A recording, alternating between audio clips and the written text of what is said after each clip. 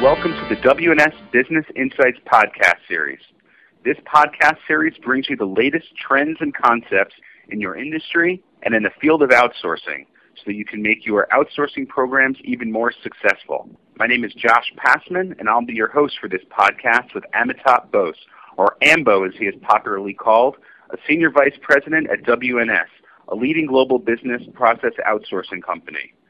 Today we'll discuss with AMBO the concept of predictive analytics, which is clearly emerging as the mecca for marketers. Hello, AMBO, and welcome to the WNS Business Insights podcast series.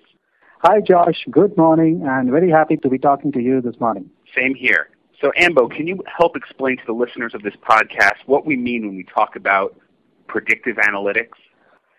Josh, you recall the movie Minority Report? Yes. Well, the backbone of that movie is pretty much predictive analytics, which is essentially determining an event before it has occurred. In the movie, it's about crime, but in real life, people are predicting how consumers are going to behave in the future. That's the power of predictive analytics. That sounds very interesting. Being able to actually predict what customers are likely to do and alter marketing strategies accordingly. How are companies actually doing this? Many companies are, even more so in these times. Broadly, the applications are in enhancing revenue, optimizing cost, or managing risk. To share my experiences with you today, we have CPG clients who are using marketing mix modeling to drive sales as high as 30%, but without increasing a dime in their media spends.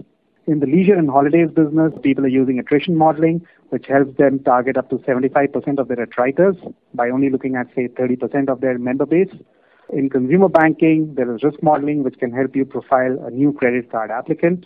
Or you could look at, let's say, in the B2B space, in the business-to-business space, where you could be looking at the likelihood of purchasing a new product amongst top customers and then focus your sales team in right selling.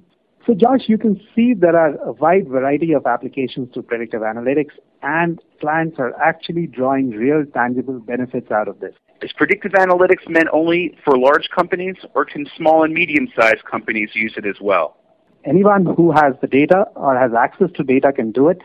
Today, there are various data suppliers who can give you the data at a cost. I would say predictive analytics today is not a factor of large or small companies, but basically smart guys do it. Now, aren't there various techniques to predictive analytics? I mean, how do I as a marketer decide which technique to use? Well, there are various techniques, all sorts of regression modeling techniques like multiple regression, survival analytics, logistic regression are various techniques of predictive analytics. There are decision tree techniques like Descartes. There are time series analysis, neural networks. So the list is endless. The important thing, though, to know is what kind of business questions you have and what kind of data sets can you procure or have access to. Finally, AMBO, for marketers looking to leverage predictive analytics, what would be 2 to 3 recommendations that you could offer? Josh, I think the priorities in these times are both in terms of driving operating efficiency and also revenue enhancement. Now, companies have a ton of data available, everyday transactional data sets. My one and only recommendation would be to use a strong analytics engine that crunches this data to answer those business questions. And yes, that is possible using predictive analytics. And the answer needn't necessarily be in doing it in-house. There are outsourced partners that you may engage in doing this. In fact, there are a lot of companies who are actually doing that.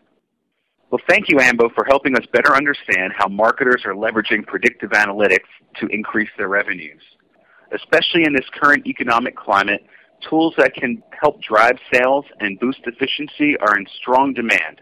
This creates a great opportunity for more broader adoption of predictive analytics by marketers today and going forward. For more information on research and analytics and other business insights and how you can improve your business performance, please visit us at www.wns.com.